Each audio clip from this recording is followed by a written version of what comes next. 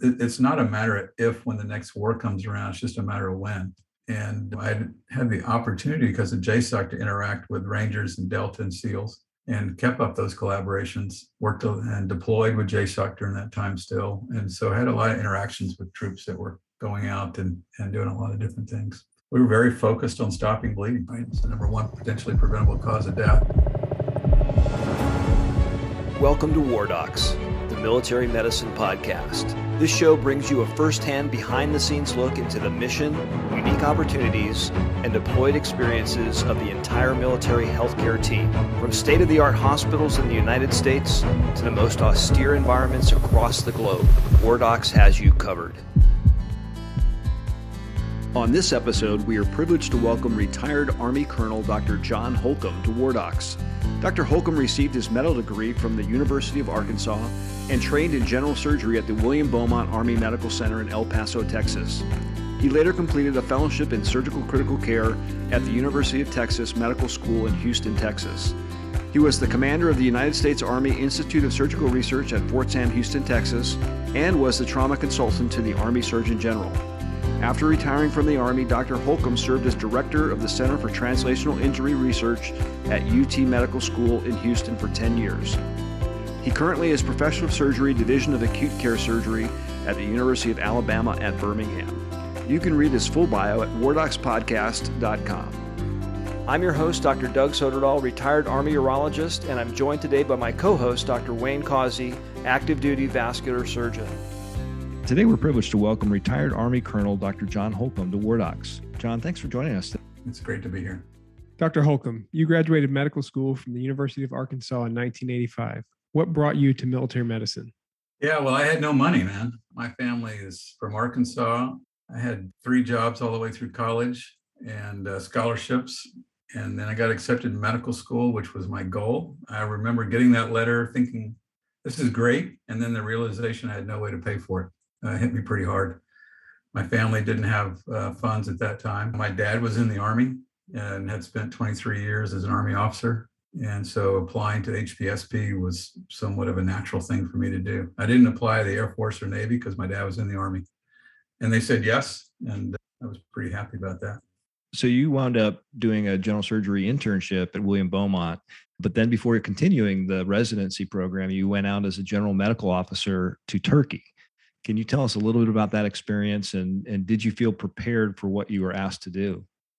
You know, my general surgery internship was, and as you said, in El Paso at William Beaumont. It was a great general surgery internship, but it did not prepare me for being a GMO in northern Turkey. I was not happy about being a GMO, not getting picked up and having to go out. I told the personnel officer, I don't care where you send me. I want to be out 1 year so I can come back.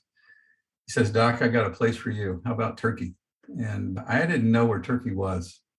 And so I had to look it up on a map.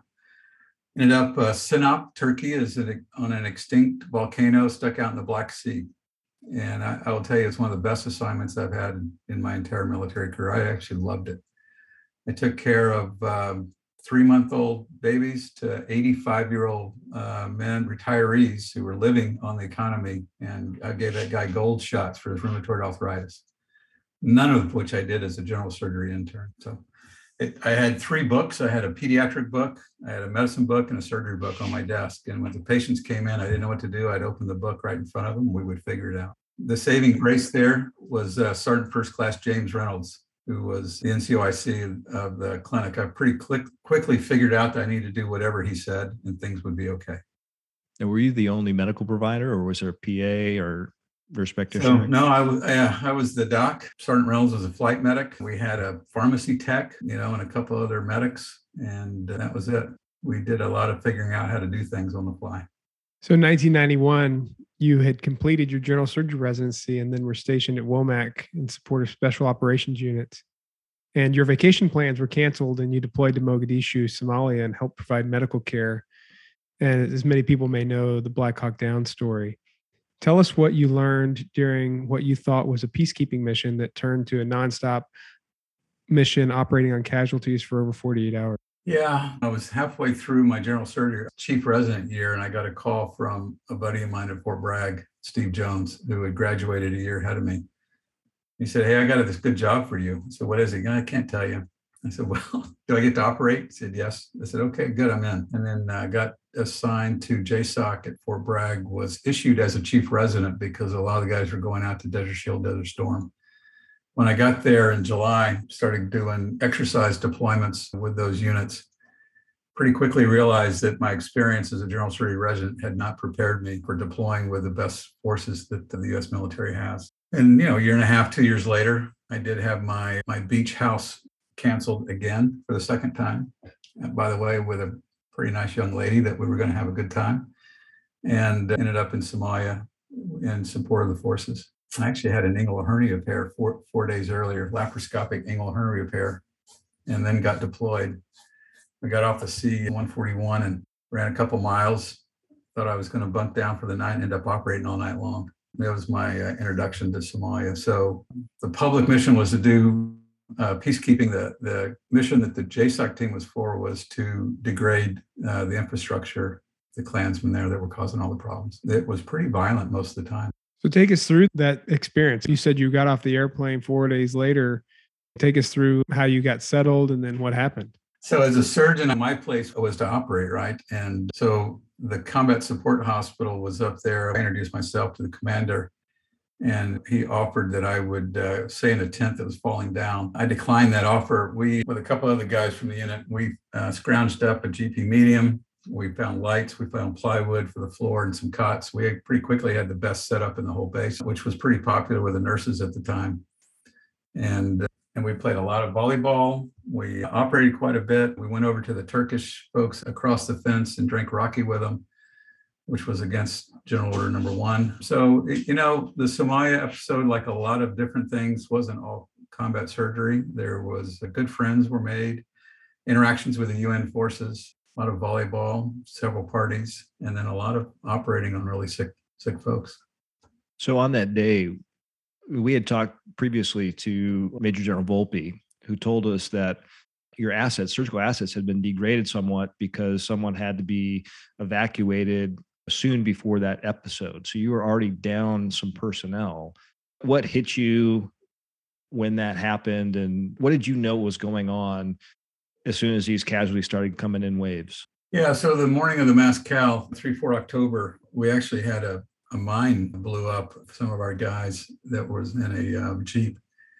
And so we were operating that morning on them. And we were also operating on a little girl, a Somali girl, who had kind of ran her face, and armored personnel carrier had run over her. She had a bunch of facial fractures. So the orthopedic surgeon and I, Johnny Horchek, opened a book of anatomy, right, for facial bones, and fixed her facial fractures with the AO set from the mini fracture set for the ortho guy. I think that epitomizes a lot of things that goes on in a combat support hospital. She wasn't going to have her face fixed unless we fixed it. We didn't have the facial fracture set that you would have back, or the knowledge or the experience, but we knew anatomy and we had some hardware we could fix her. So that was going on all morning. We had contact by radio with Phil Volpe, who was Lieutenant Colonel Volpe at the time. And so we had some heads up that things were going on and that things had gone south, with the helicopters getting shot down and kind of on and on. And we had a heads up to expect casualties. Several days before that, one of the 10th Mountain soldiers had really gotten eaten by a shark wading in waist-deep water right off the shore, which, as it turns out, several other soldiers in previous iterations of the deployment had as well. The soldier came in, we ended up with a double amputee and sent him on to Germany. But the Air Force had not developed CCAT at the time, critical care transport teams. And so the standard at that time, and this has been way since Vietnam, was that the losing hospital had to not only provide the medication, but the medical support. So the soldier was intubated. So an RT tech, the only trauma-trained critical care surgeon, had to leave along with a nurse. So a 3-person team took that one soldier up to Germany. And then pretty shortly after that, that's when the mass cal kind of kept up. So one of the 4 general surgeons, I think 25% of the RT techs, and one of the critical care nurses were not present because of that. That episode with Colonel Volpe's leadership, interacting with General Carleton at the time, who was the 1-star at Wolford Hall, those 2 guys, with that episode, and then with General Carleton driving it through the Air Force, created the impetus for the critical care air transport teams that were so successful, several years later in the Gulf. Now, were there other UN surgeons that were there, or were you three American surgeons? That was it. Yeah, so three American surgeons, Tony Campbell, myself, and John Yahorchek. So two general surgeons and one orthopedic surgeon. As it turns out, we had all trained together at William Beaumont Army Medical Center, which is pretty interesting. It actually was very nice because we knew each other really well. We knew each other's strengths and weaknesses and capabilities. There were other surgeons who showed up, principally from the Germans, in the middle of the Massacal. And honestly, I was a young major. My job was to operate.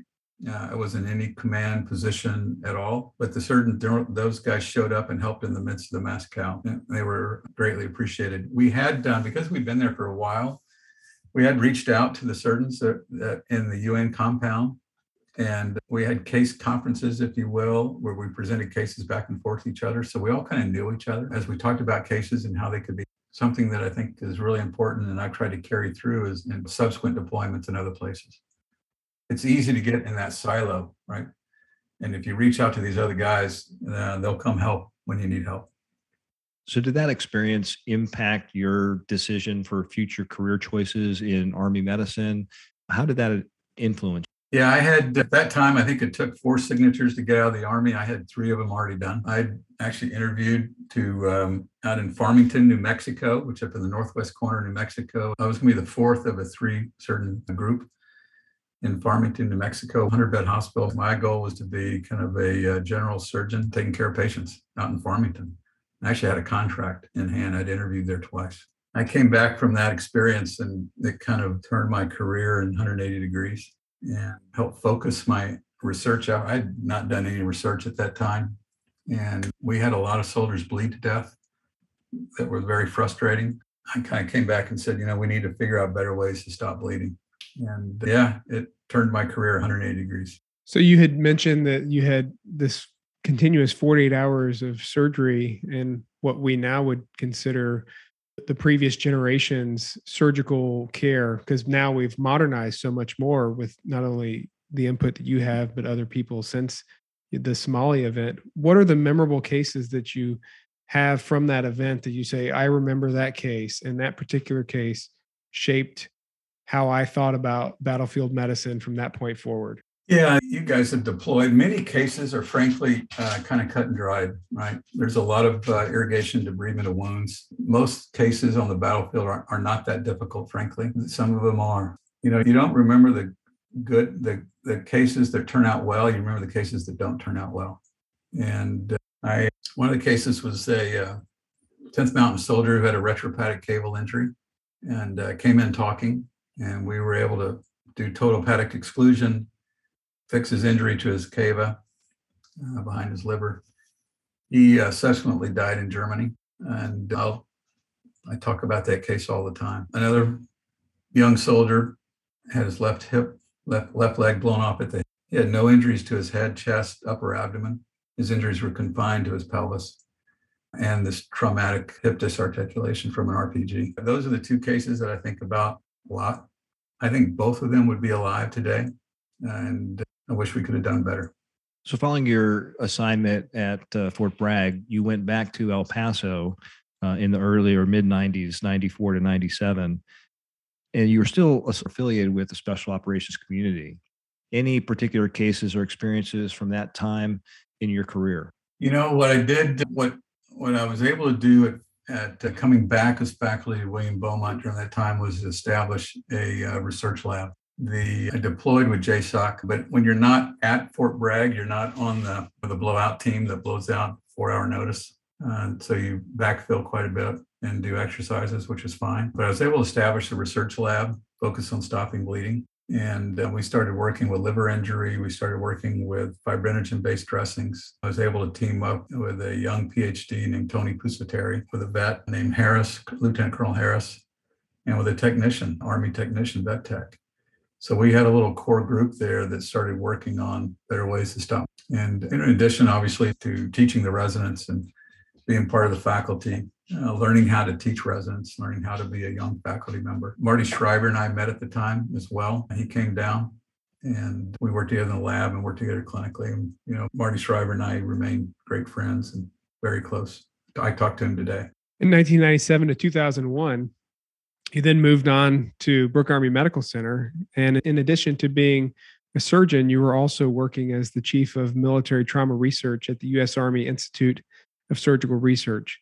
What important research was going on that time, which importantly was prior to 9/11? Yeah, the work that we did in William Beaumont, I presented at some of the early ATAC meetings, which is now MHSRS, and got the attention of Major General Parker, who was commander of MRMC at the time. General Parker is a thoracic surgeon. He invited our team from William Beaumont to come up to and present to MRMC headquarters on hemorrhage control with a hemostatic dressing that we had worked with the Red Cross on.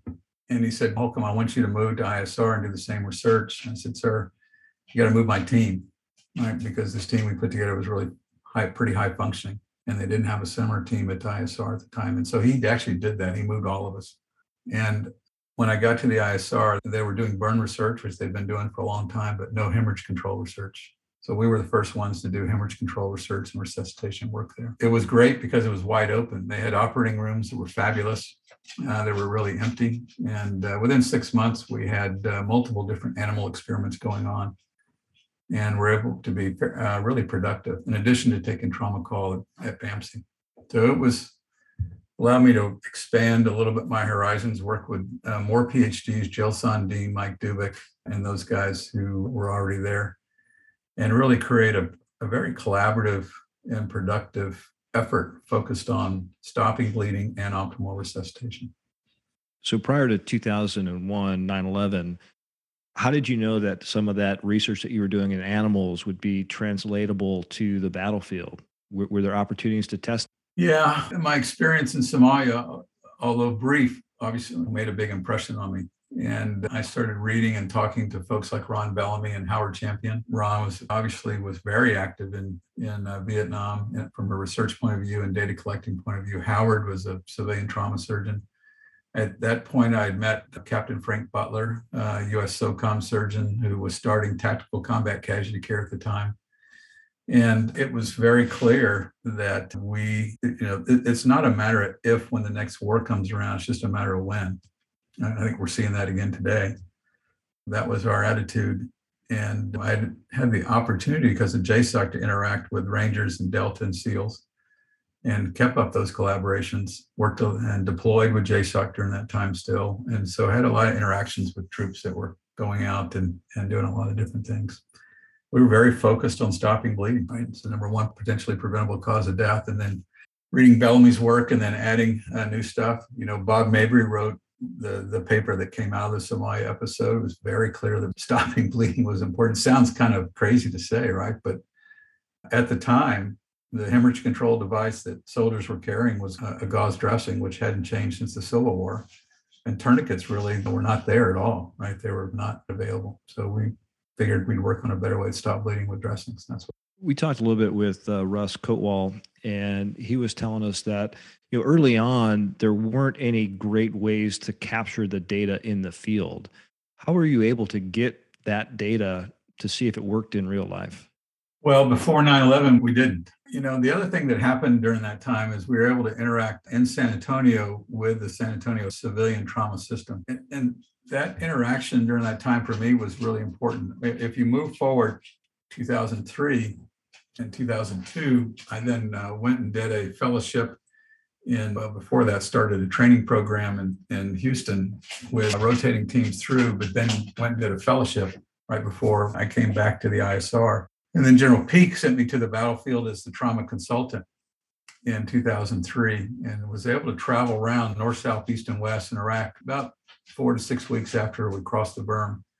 Combat support hospitals were set up, as far north as Mosul and then all the way down south. We were able to visit all of those, plus the level 2s, the FSTs, and then spend a lot of time with the medics. It was very clear that we had people working really hard, doing the best they could, but there wasn't good communication between levels of care. Charts and data didn't go between levels of care, and there was no coherent trauma system. So with a number of people, Don Jenkins, Brian Eastridge, Peter Ree, folks like that, and Doug Robb at CENTCOM, who was the command surgeon there, were able to put together, based upon our experience, we were now lieutenant colonels and colonels, based upon our experience in the civilian world, able to put those elements of the trauma system in place on the battlefield. a core principle of the trauma system is a trauma registry and trauma research. And so we were able to implement all of that on the battlefield. So let's dive into that 2001 time period a little bit, where you became the first director of the Joint Trauma Training Center at Ben Taub Hospital in Houston. Tell us why that was important at the time and the development of combat trauma training and simulation at that center in Houston. Why was it thought to be important in the pre 9/11 era? And what lessons did you learn there that are applicable today in the training environments now? Yeah, it's a great question. So the three surgeons general, there were congressional reports that came out of Desert Shield, Desert Storm over a period of about a decade, and the general feeling was that we were lucky not to have a big number of casualties because we were not prepared to take care of those. The three surgeons generals all signed on to that and asked that we develop a military-civilian collaboration at Ben Taub, and then asked me if I could lead that. I, of course, was happy to do that. What we did was rotate through Army, Navy, and Air Force, essentially forward surgery teams. Each service had a different name for it and a little bit different composition, but they're all actually more similar than different. We rotated 10 teams through each of the 2 years that we were up and running that program. We had Army, Navy, and Air Force assigned personnel, both officer and enlisted, and an MSC officer, Captain Smythe at the time, who just retired actually 2 weeks ago, was Colonel Smythe from the Air Force. We had a very good group of folks. The services put forward really good people, and we trained 22 teams, to include some CCAT teams at the end, in a very busy, very active civilian trauma center. We did simulation research and published that. We published our experience with training these teams. We did surveys of the teams. And then, as it turns out, as we ran around Iraq after the war started, we were able to see some of those teams and talk to them and ask them about their experiences in Ben Taub, and they feel it was helpful. And I would say it's not 100%, but most of the teams felt like that rotation in a busy trauma center helped prepare them better for what they would see on the battlefield. So in 2002, you came back to BAMC and were the commander of the USA ISR, the Institute for Surgical Research. That was right before OEF and OIF really took off. What kind of, and we'll get into the research things a little bit later, but what kind of clinical cases were you seeing that were war-related during your time as the commander of the ISR? What was coming from the battlefield, and how was it different from your practice pre 9/11? Yeah, the ISR in 2002, when I assumed command, the clinical component of the ISR was the burn center. The burn center was not busy at all. The burn center was, any trauma-related clinical group has to have patients. And the burn center had decreased the number of the patients that they were seeing dramatically. And so it was really not being utilized in the local San Antonio area. The war kicks off, and all of a sudden we start getting burn patients coming in from the war. I'll tell you a little story for just a minute. The General Peak called up in 2001. He goes, "Hey, I want you to assume command of the ISR." I said, "That sounds great, sir. I'd love to do that. Ready to go." Went home and told my wife, and she goes, "Well, you can do that, but I'm staying here in Houston." So I had to call General Peak back and say, my wife says no. And he goes, "Well, how about next year?" So she said yes to that. And then I had to find a job to do for a year, right? Because we'd shut down the Ben Taub thing. So that's when I went across the street, and General Peak facilitated me doing a critical care fellowship with 1 month's notice to Army GME, kind of read my lips, right? So I did a fellowship, 10 years out of training, and that with Fred Moore at UT, and that worked out wonderfully. It was almost like a sabbatical. I came with some grants and a tech, and gave me an office, and I could take care of patients and read about trauma patients for a year in critical care. And then my family and I, we had a son at the time, moved back to San Antonio and assumed command of the ISR. My wife never lets me forget that she was able to tell the Surgeon General no, and he said, "Okay."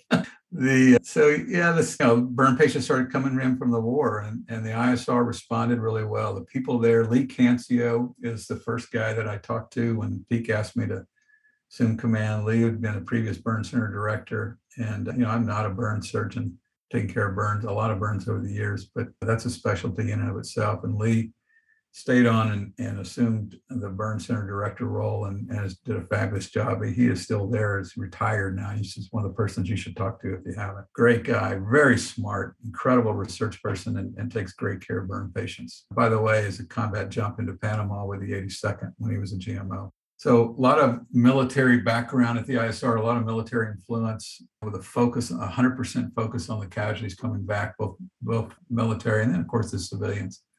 We went from almost no admissions, and I think last year they did 2 years ago did 800 admissions to the burn center. So it's a pretty active place. So you were also chosen as the consultant to the Surgeon General for trauma. And during this time, there were heavy battlefield casualties. What major challenges did you find that you had as the trauma surgery consultant and that the surgical community faced? And how did you innovate to meet the mission of adapting to those challenges? The easy one to think about is clinical care, right? And that the injuries are different on the battlefield. I would say the harder challenges were administrative. The peacetime Army is very different than the wartime Army, and conventional military is very different than special operations. So I'd spent a decade with special operations where the answer is always yes. My way of talking about that is unless the 3 laws of physics, thermodynamics don't allow it, the answer is going to be yes in the special operations world. And I had a lot of examples of that. And again, in the conventional military, and it's not always the same way. There's too many people that can say no. And so trying to bring that attitude into the conventional Army.